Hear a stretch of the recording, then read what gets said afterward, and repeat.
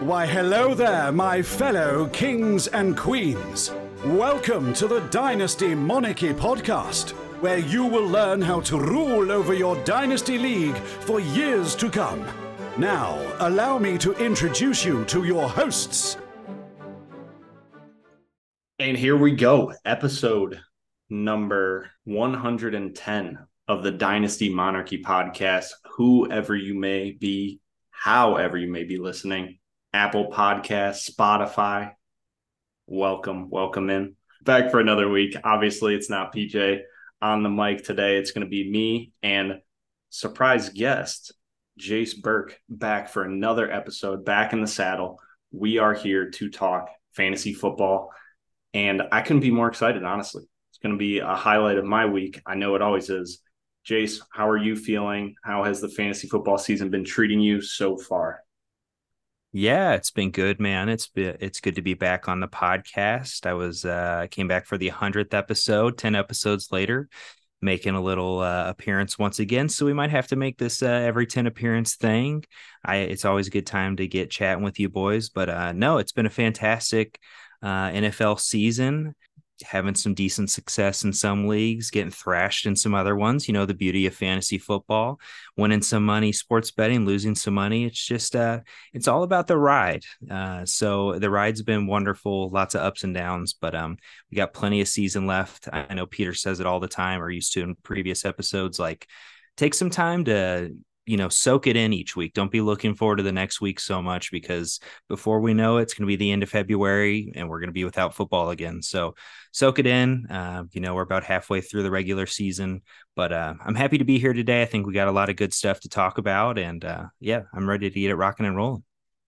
Heck yeah, man. So speaking of halfway through, I mean, we pretty much are. It's going into week 8, which is insane to me. But just a little opening up talking point, I was thinking about, what is one of your favorite trades that you've made so far in season? This could be in Dynasty. Let's just make it Dynasty. I know I didn't kind of preface that when I texted you, but Dynasty trade that you've made either in season or this past off season that you think has really helped one of your squads out. You're like, look back on this trade, you're like, thank goodness I made this trade.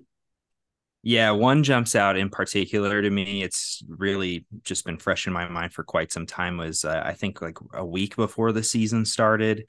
I have a team. I actually planned on rebuilding this team, but somehow, some way, value kind of kept falling in my lap, and I find myself as a competitor actually up against you in our notorious Mike Vrabel league, and team's looking all right. Like, feeling pretty good about it. But right before the season, there were definitely some missing pieces and parts. I think I was lacking a little bit of eliteness. I was missing kind of an elite piece to go along with the rest of my team.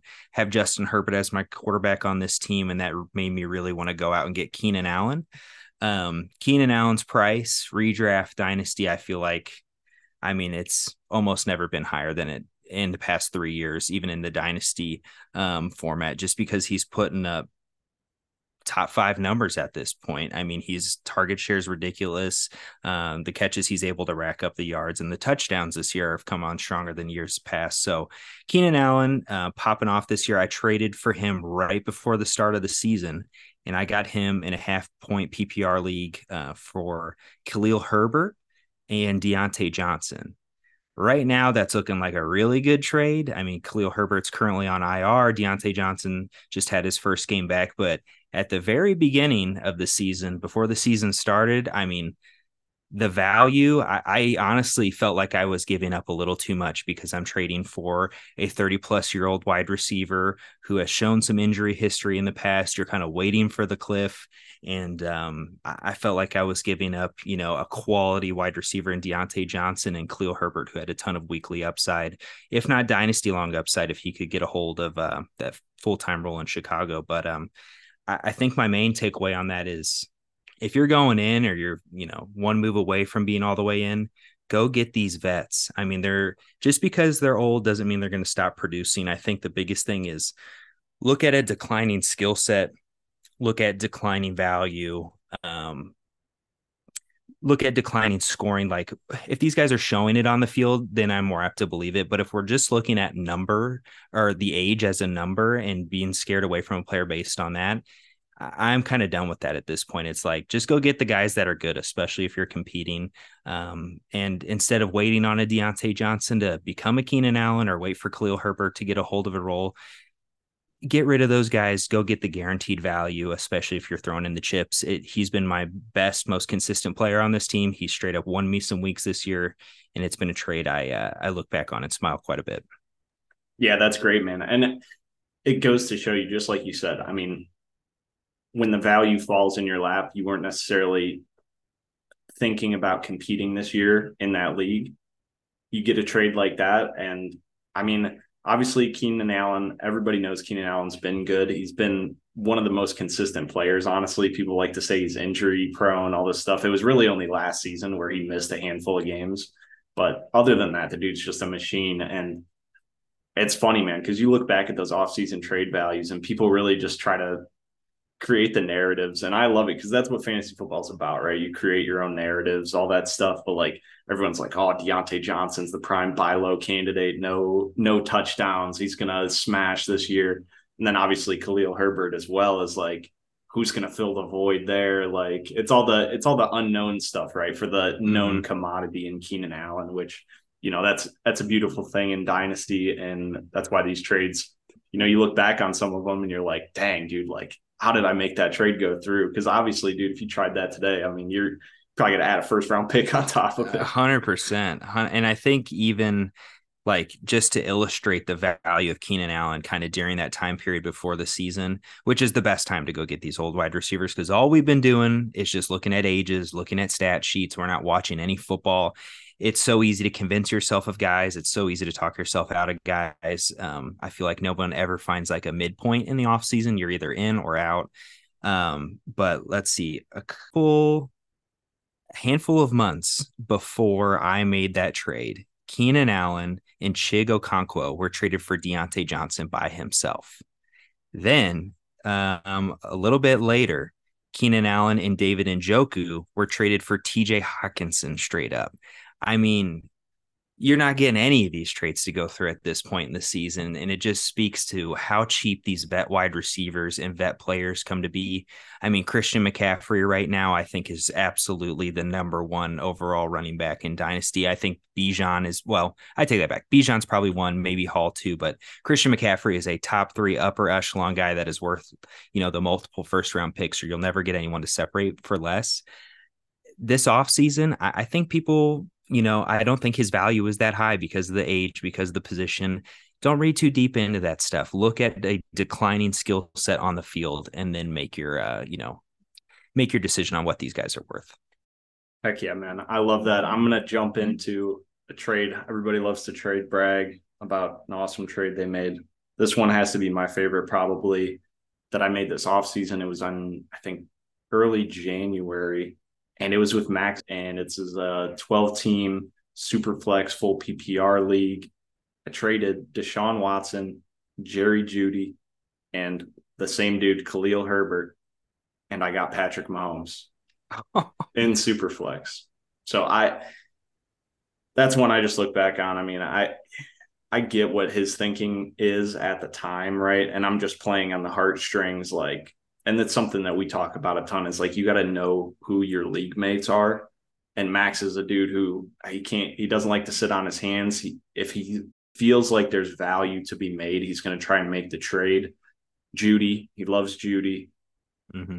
And he was thinking, and I mean, honestly, I was thinking too, how far below Mahomes is Watson, right? At the time, everyone's thinking, can he come back? That was the big offseason narrative for the Browns, right? And Max took the risk and I reaped the rewards on that one. Cause I mean, Watson is obviously don't even need to speak about it. He's that bad. So yeah, I agree, man. I think it kind of speaks to the same sentiment. It's like, as my trade earlier, I think you go get what you know is there, like get the value that you know is there. The off season, I have been so guilty of it in the past. And I think I'll touch on a little bit later. It is so easy to get bought into someone and start viewing the breakout as if it has already happened. I have been so guilty of this with Jerry Jeudy in the past specifically. I think for Deshaun Watson towards the end of the offseason, his draft stock started to soar because people are thinking, God, this guy used to be so good. He used to be a top 5 quarterback, and now he's only a couple weeks from playing. Like, I got to get a hold of that before he breaks out. And it's like, you know what Mahomes is. It doesn't matter who he has on the field. You could be you and me running routes out there. He's putting up the top 3 numbers. So I love selling on the perceived breakouts. Like, I'm sure that's going to, bite me one day where I'm going to sell the next Ja'Marr Chase before the breakout for too cheap. But I think the vast majority of circumstances, if you can sell on hype alone, you go ahead and go get what is guaranteed to you. And speaking of perceived breakouts, let's get into reports.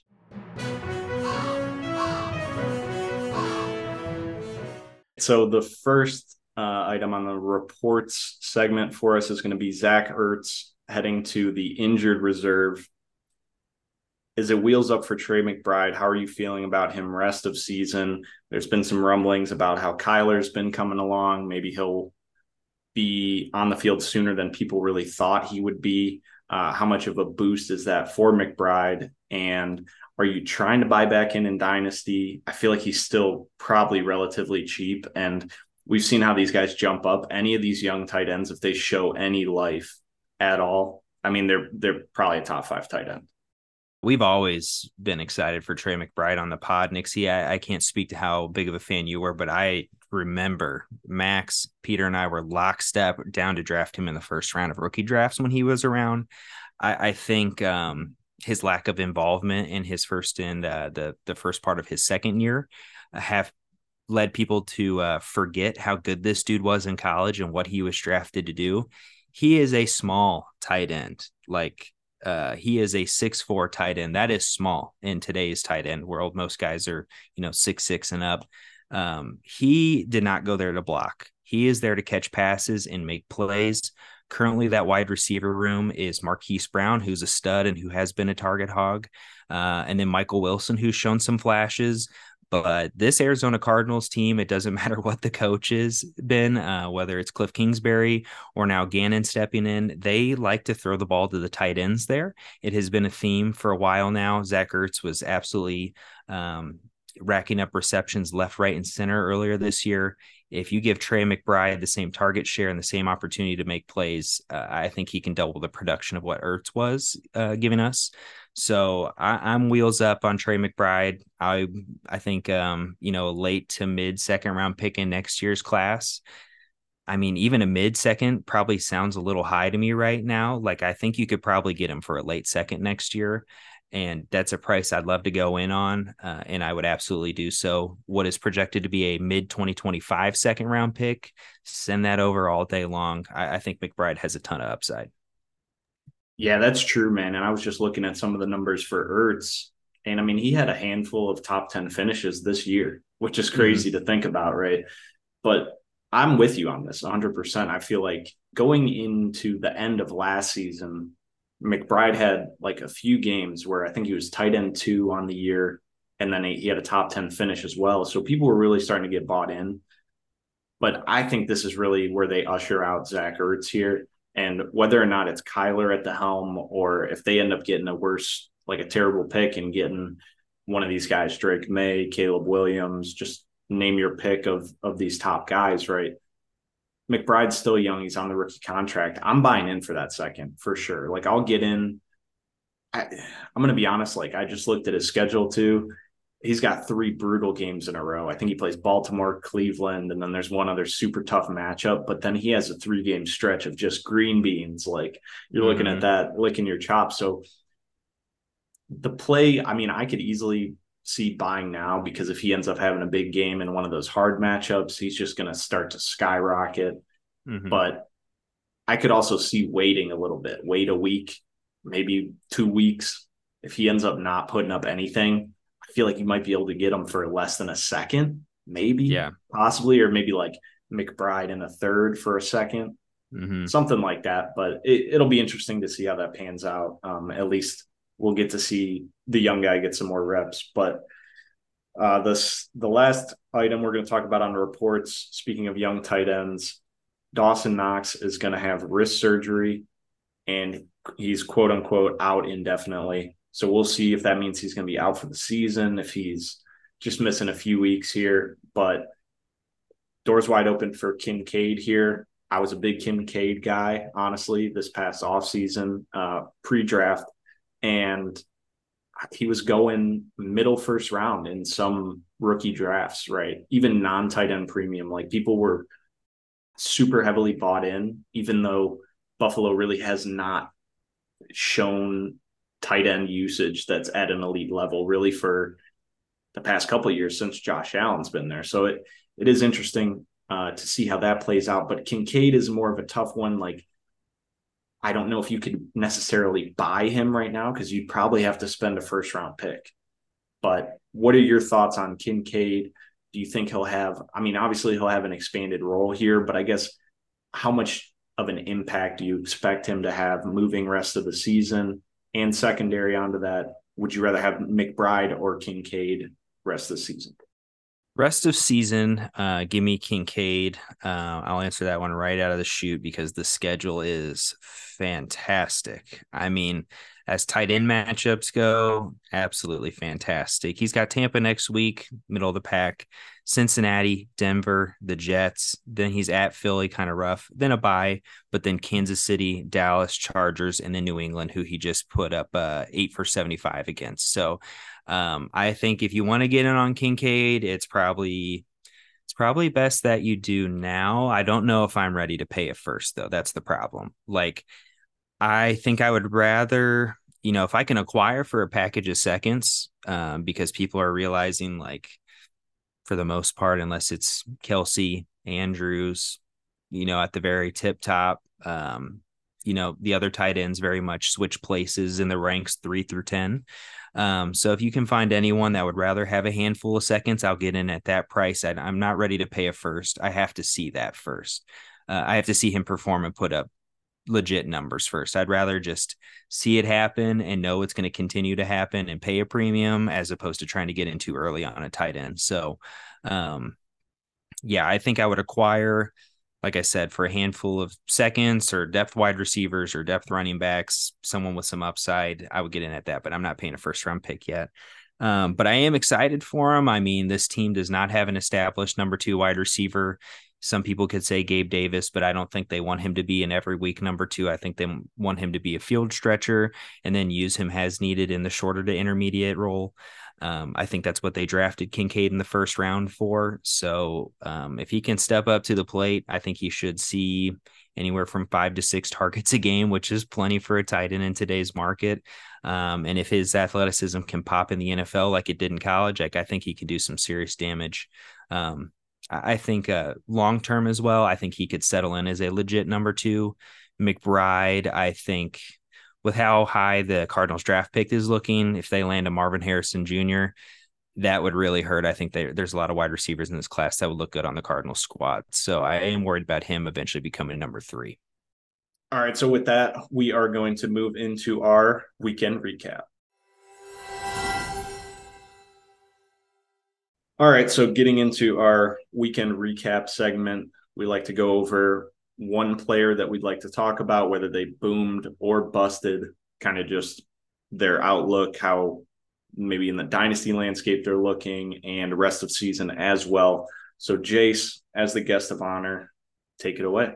I'm ready to rock and roll with someone who, God, I wish I was in on before the season started. I feel like he it's kind of just right up my alley, kind of up the alley of some analysts that I follow and respect in the game. But it's Puka Nacua, man.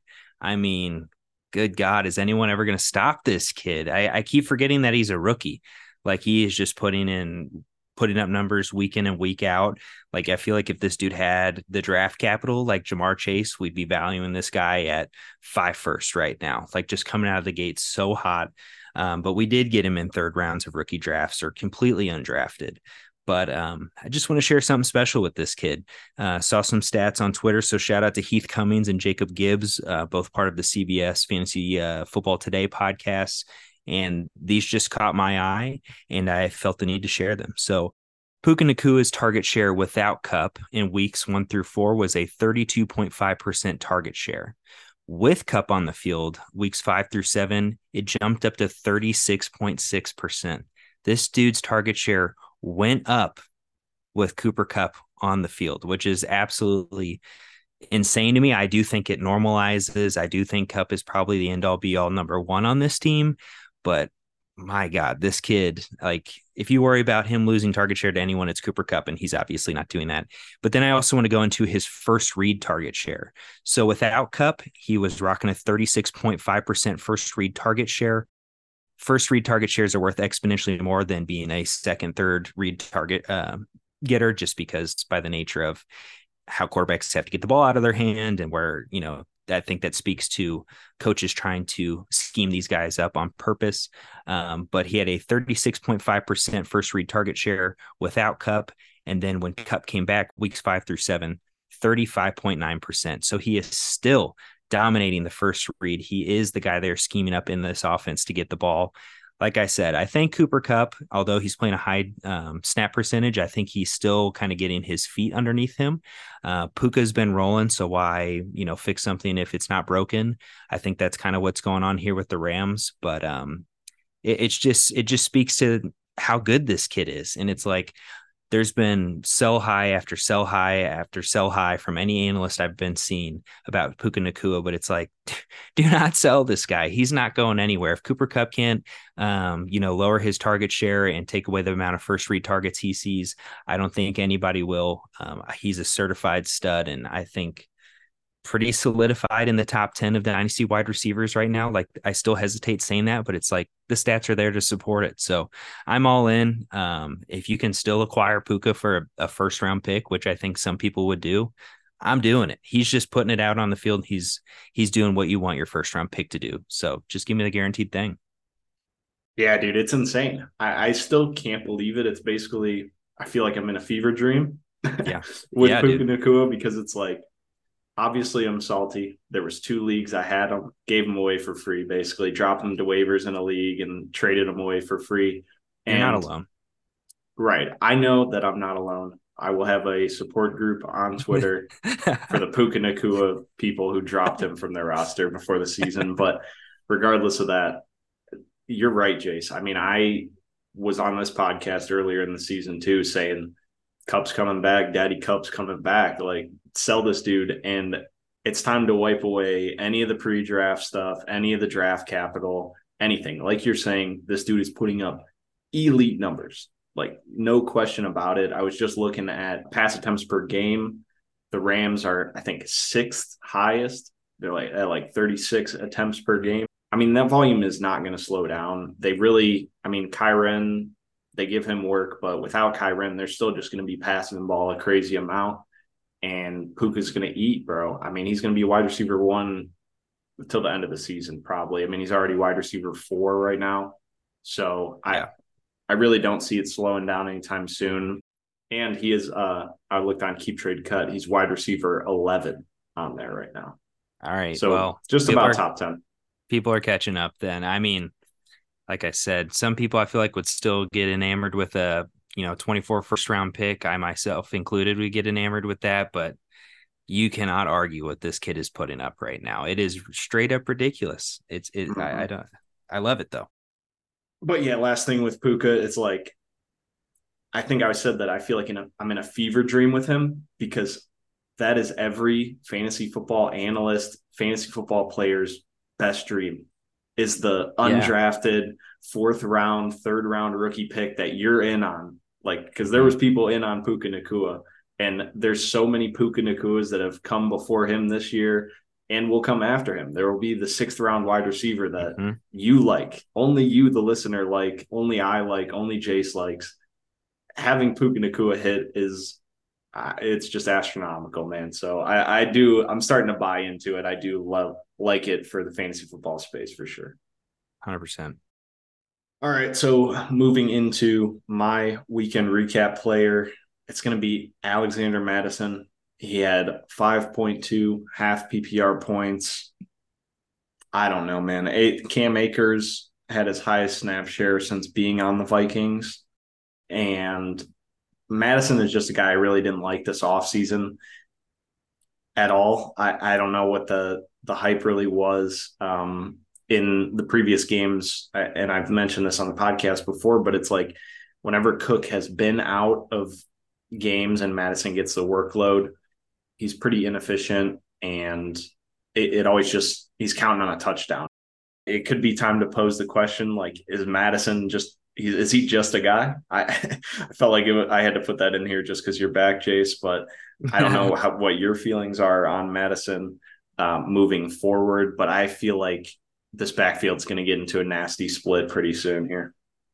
Absolute jag, the jaggiest of jags. If I would have been around more in this offseason, I was in on Madison at cost because I don't think people were actually acting like he was going to get a full workload. So I was in on the volume standpoint, but always has been a jag and always will be a jag.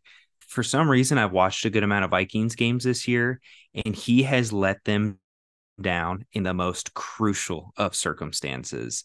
I mean, like if they had a WAR number like they do in baseball, like wins above replacement stat for football, like Madison would be the absolute bottom of the barrel. He has lost them so many games. I mean, a lot goes into it, but just crucial fumbles and dropping the ball in the end zone and running the wrong route and missing blocking assignments. I think he's on a very short leash. I think it's only a matter of time before Akers kind of takes over, or this thing is just a true 50-50 split. So if I get any kind of second round draft capital out of this dude, I'm 100% doing so. If I got to do him plus a third to get out from underneath this dude, because I don't think we'll ever be able to confidently start him probably for the rest of his career.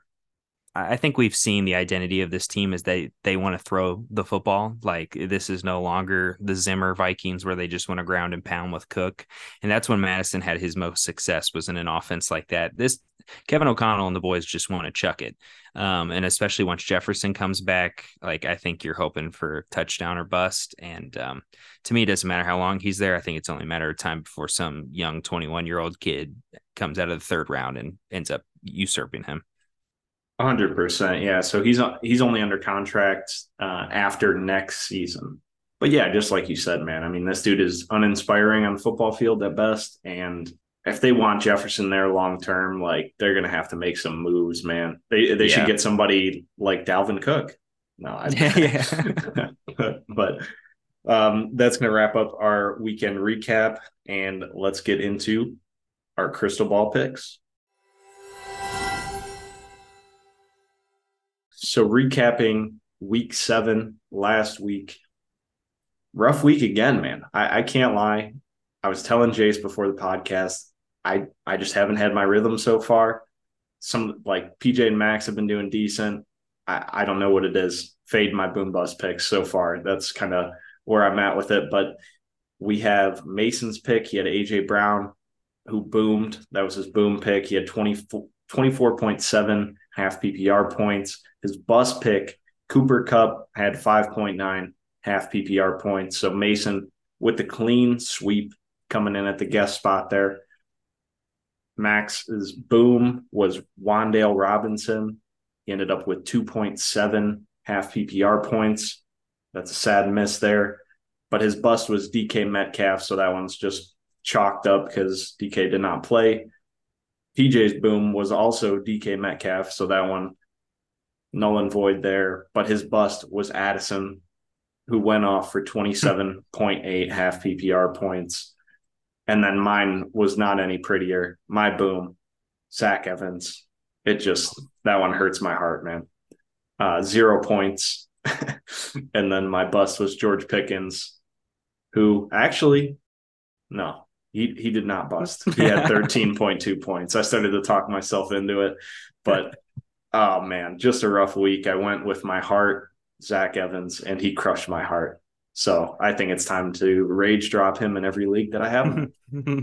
But all that being said, we move on. New week, new podcast. We're here, week 8, crystal ball picks. Jace, as the guest of honor again, why don't you lead us off here? Sure thing. Want to give a shout out to Mason for calling Cooper Kupp busting against the Steelers' 31st ranked pass defense. the man is a wizard. That is the most impressive call I think I've ever heard of. Unless I think Peter calling the Jets one time last year, and they did like put up like 20 plus points. Those are my top two so far. But calling Cooper Kupp to bust, he lost me a lot of money this weekend. I'll just leave it at that. Speaking of guys losing a lot of money, Calvin Ridley is going to be my boom of the week. He has been ice cold as of recently, very boom bust. But I do think this is a boom week. I'm going right after that 31st ranked pass defense that the Steelers have. That's who he's matched up with this week. I have cooled on Calvin Ridley quite a bit. I was definitely, especially after week one, I was like, he is confirmed back. He is a, top 8 wide receiver. You can make the argument top 12 in Dynasty. I mean, I was all in on Calvin Ridley, but I have since cooled, as one should. But I think week to week, this dude does have the ability to put up the overall wide receiver 1 numbers on the week. I think this could be the week. So the story on Calvin Ridley struggling and succeeding has been press coverage this year. When he's been faced with press coverage, he has been abysmal. He's been horrible. He's put up 1.7 points like he did this past week. So he's got the Steelers this week, who are 27th in the NFL for press coverage percentage, almost bottom of the barrel. They're only pressing 45% of the time. And then when they do press, they get destroyed. Patrick Peterson is currently allowing 3.08 yards per snap when pressing, which is the worst rate in the NFL. And then along with that, Levi Wallace is allowing 2.68 yards per snap when pressing. So these are the top 2 worst rates in the NFL. And actually, I want to back it up. This is as of 2 weeks ago, because it's the only data that I have access to, because I do not have the full-blown subscription to True Media. But if you ever do get into True Media, there's some great stuff in there, kind of like this data. So the data is a little bit old, but things, the Steelers aren't all of a sudden going to be the most press heavy team in the league. And Patrick Peterson and Levi Wallace aren't all of a sudden going to turn around and become the best press coveragers in the league as well. So this is a juicy matchup for a team that does not press cover. When they do, they get destroyed. I think Calvin Ridley has still got it athleticism wise. I do think there is some rust there. And if you have been watching the games, he has missed so many touchdowns and big time catches by being just half an inch outside or out of bounds. A couple of those go the right way. He sees a big target share in this game. I think a 120 yards and a touchdown game could be upon us here. And you got me in on this week. I didn't realize that he was struggling that much against man coverage, press man coverage. And to get a matchup like this against Pittsburgh, it feels like almost make or break for Calvin Ridley on the season, like with this game. And that could be such an overstatement, but like, dude, Christian Kirk has just been there. Like he still demands targets. I really don't understand it. I mean, obviously, Christian Kirk is good at football.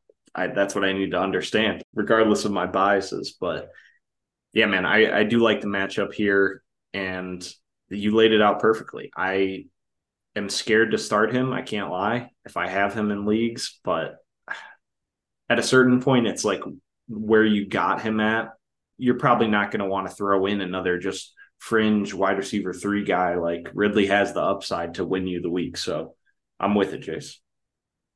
Yeah, I was looking to find the yards per route run when Calvin Ridley sees press coverage, but it is absolutely dramatic. I can't find the data right now, but just take my word for it. It has been dramatic all year long. In the matchups where he's going to see press coverage, I'm going to fade him. Where he's not going to see it, or he's going to see a team that's really bad at it, I'm going to fire him up. And I think that's how you're going to have to kind of view him all year. So more of a top 15 guy than a top 10 guy, maybe even closer to top 24 if you still have trust issues. But yeah, I think he's in for a big week, and I know it's scary to start him, but I'm ready to fire him up. If you have him as your 3rd wide receiver, or you can slot him into the flex spot, I'm doing that all day. All right, let's move into my boom of the week. I'm going to go with Darren Waller versus the New York Jets. I'm really hoping that the Giants do not try to rush Daniel Jones back here. From all the reports I've been seeing, they're still playing it patient with him. Obviously, a lot of money tied up into Daniel Jones, so they got to protect him, right? So he can help them win playoff games. But Tyrod Taylor, I said it last week, and PJ had a point of contention with me, but I think he's He's probably the same or better passer than Daniel Jones is. The Jets are the 32nd ranked team in fantasy points per game versus the tight end, coming off a win last week versus Washington. I feel like the Giants have to realize that Waller is the focal point of that pass game, and they have to get him the rock. I mean, the dude had, I think, 8 catches for like 98 and a touchdown. So it's like, if they can do that and eke out a win against the Washington Commanders, I feel like it has to be a similar game plan, especially knowing how poor the Jets have been against tight end this year. I don't know, man. I'm just chasing the matchup here. I've been doing it all year, and it's not been super good to me. So I do have a feeling that Waller is going to have a good game, though, this game. I really like it. I think, last week or this most previous week was the big blow up week. But I think the last 3 weeks have been kind of a change of game plan for Darren Waller and how they use him. I think it's been a bit of an identity shift and a whole realization of, we went out, got this guy. Why haven't we been using him? Week 5, 11 targets, week 6, 7 targets, this past week, 8 targets. The efficiency, I mean, he does look a step slower than he has in the past, but in your tight end slot, I now view him as, I'm starting him regardless of the matchup, regardless of the situation. I'm just firing him up without question, but I think this is definitely a matchup he can exploit. The Jets are fantastic covering wide receivers. The one place they leave themselves vulnerable is with their linebacking crew trying to guard these tight ends. Guys like Adam Troutman and just straight up Jags have scored. I think Darren Waller is much more talented than some guys that have put numbers for the Jets. So I love this spot. I love the start of the week. I love the confidence. And for those playing in DFS, do not be afraid to slide him into your flex wide receiver spot, or the flex spot where you typically play a wide receiver running back. He's going to be plenty cheap, and he's someone that I would be looking to slot in because I think a blow-up game is potentially here. That's a good point, man. So we are going to snake draft Max in here. PJ did not give us picks this week, but it's all good, man. A week off. He's studying hard. He's got a big test next week. So I'm going to start it off here. Max's boom of the week is going to be Breece Hall versus the Giants. Max is saying off a bye week, playing the 25th ranked rush defense. The Giants did slow down Brian Robinson, but he doesn't think they'll be able to stop Breece because he's just a different animal. Also, he's been getting involved a lot in the pass game, and given the Giants' defensive coordinator and his willingness to blitz, he thinks there's going to be a lot of checkdowns here. And he is right. Wink Martindale, he's always been a huge proponent of just sending zero coverage blitzes, just trying to make some pressure. And I feel like that'll be the game plan against Zach Wilson here. I do like the play. Obviously, the Giants have just been bad against the run, even though they do have some solid players on defense, which is surprising. But, I'm all for it, man. Breece he's on his comeback tour. He's on his comeback tour. The top end speed from his few highlight reel runs looks like it's almost all the way back, if not all the way back. I think this is a great boom spot. I think this is potentially, for the betting purposes of this, potential longest rush prop, because I could just see Wink bring in all the boys again, all the corners and safeties get pulled up to go blitz. And, Breece hits the hole and there's no one there in the secondary to help chase him down. We know he can house it from anywhere. I do love the involvement in the receiving game. That's another, if you're going to bring the blitz, you bring out the screen game out of the opposing offense. So if the Jets are able to recognize that, set up a screen or two to get Breece off and running with some blockers in front of him, I think some big splash plays could be there for Breece Hall, not to mention if he gets there on the goal line. And we're just going to wrap it around normal snake draft style. Jace, if you want to go over Max's bust pick for the week. Yeah, he's going he is fading a guy that just popped on Monday Night Football in front of everyone's eyes. It's Jordan Addison. He's going at Green Bay this upcoming week. Max says that he's coming off a huge game and he thinks that he's a screaming sell right now.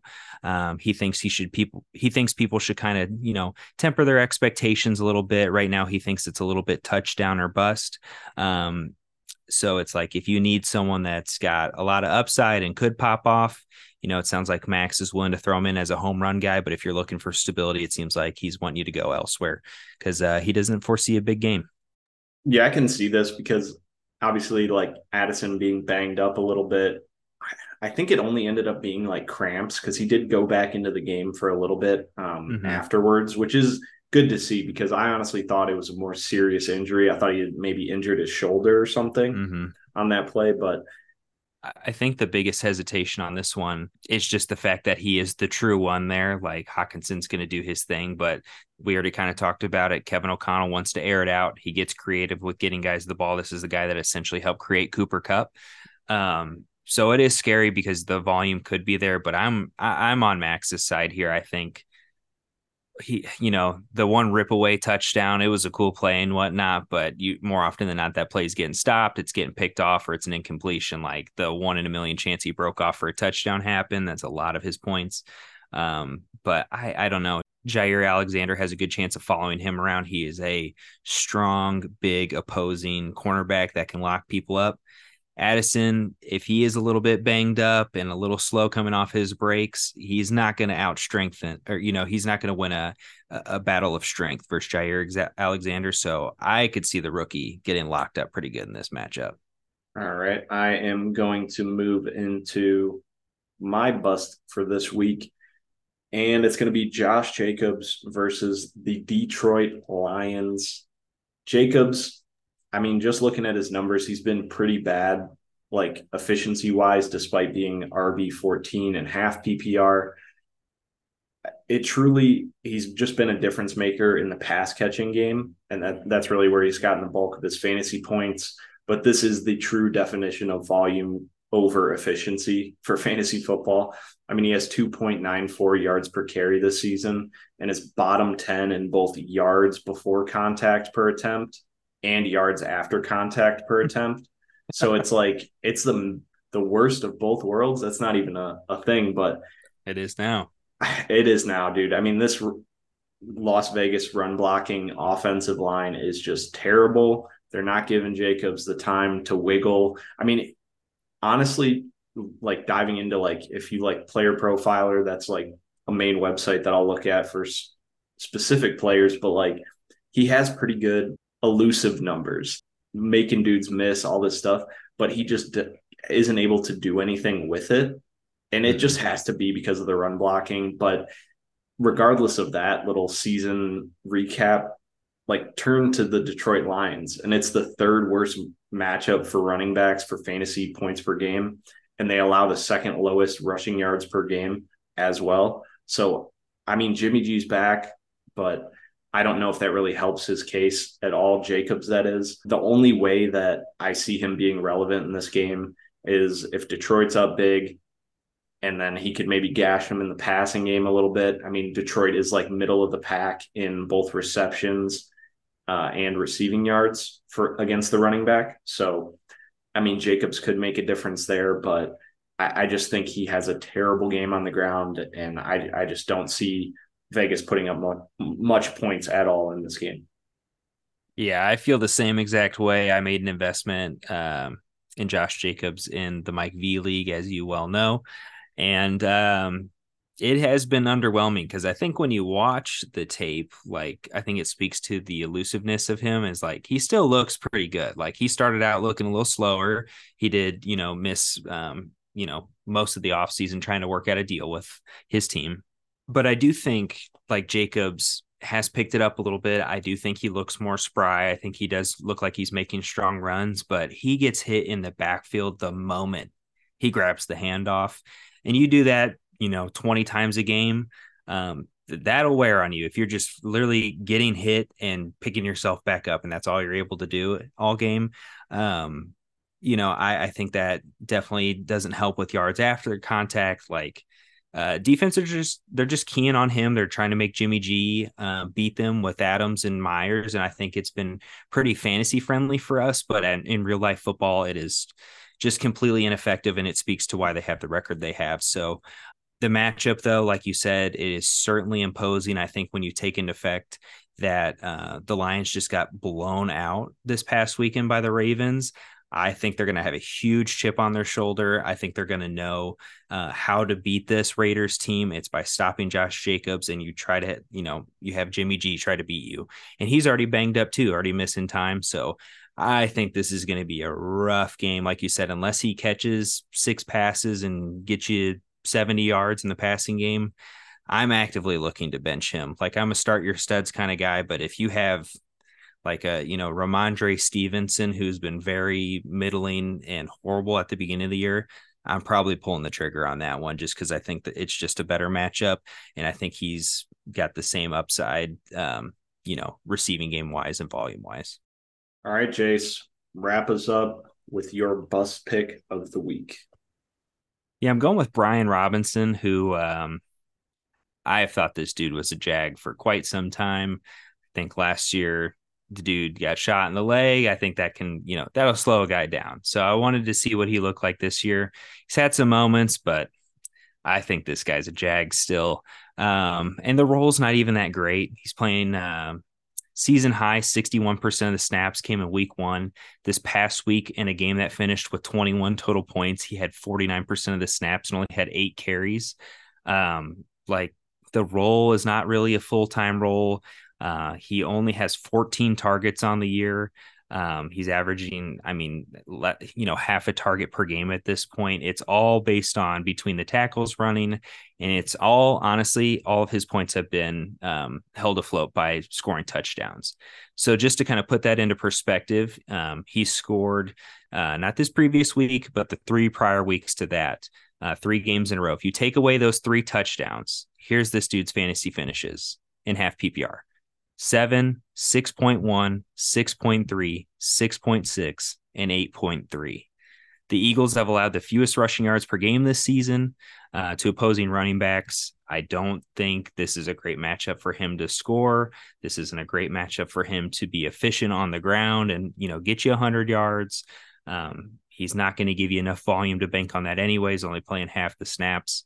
This is a game where they're probably going to be chasing points versus the Eagles. I just give me the Jaylen Warrens of the world. Give me the Jaleel McLaughlins of the world.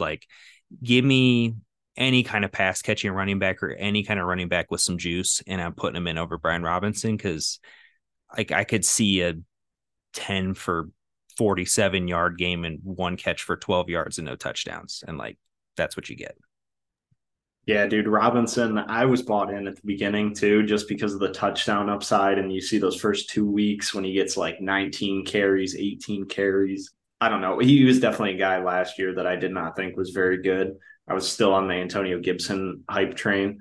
But now at this point in the season, it has to be concerning that Chris Rodriguez is taking 4 or 5 carries away from him, not a ton of snaps. So that's a good thing, but still just to have him see any carries at all is definitely concerning.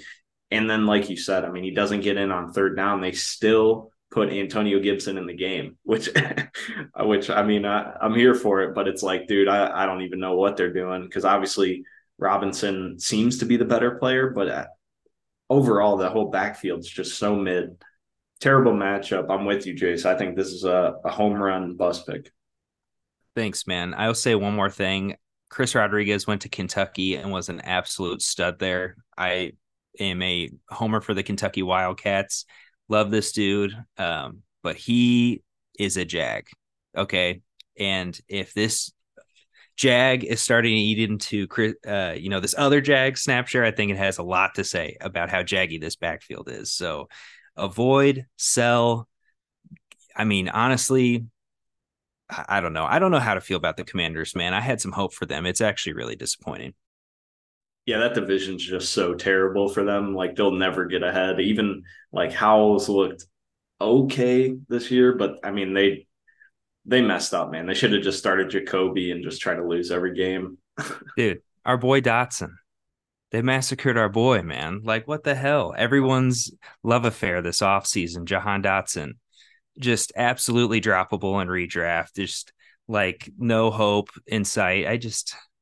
What are they doing in Washington, man? It's terrible, man. But you know what's not terrible? I'll tell you right now. at Dynasty Monarchy on Twitter. We post stuff, try to post stuff pretty frequently, obviously once a week for the episode, trying to post different trade polls, everything like that. Answering any of your guys' questions. We're pretty quick to reply on there. If you guys have any trade stuff, any just general start sit stuff, obviously don't ask me for the boom bust stuff because probably just fade what I'm going to tell you. But regardless of that, it's a good time over there. And we love talking with you guys. So just hit us up on there, give us a follow, do whatever you can there. Jace, do you have any final parting thoughts for the fellow Monarchs out there? I do not have anything super specific going right off the dome here, but with that being said, like I am super gracious to be welcomed back onto the podcast. Stepped away from it, miss it all the time. But coming back like this gets the juices flowing again and whatnot. So I will be looking forward to making another appearance here again soon. Like I said, maybe doing an every 10 episodes kind of thing, or I'm still active with these guys in the group chat. So might have some stuff to kind of help out in the Twitter sphere kind of thing to give you guys some more polls and things I'm thinking about. Still an active consumer of Dynasty Fantasy Football content. Still very active on Twitter. So I'm always thinking about it. I know the fan base is amazing. So thank you guys for listening. Thank you for the Monarchs for having me back on. And I'll definitely be seeing you guys soon. Yeah, Jace, always welcome back. I can speak for Max and PJ on this one. And also, you know who else is always welcome back? You, the listener, you are always welcome back. We'd love to have you guys listen in these episodes. Give us any feedback you can. Like I said, follow us on the socials, and we'll be back at you next week for another episode. So peace out, guys. Peace. Thank you for listening to the Dynasty Monarchy podcast. Fancy some fantasy advice? Tweet or DM at Dynasty Monarchy on Twitter. Until next time, farewell, my fellow kings and queens.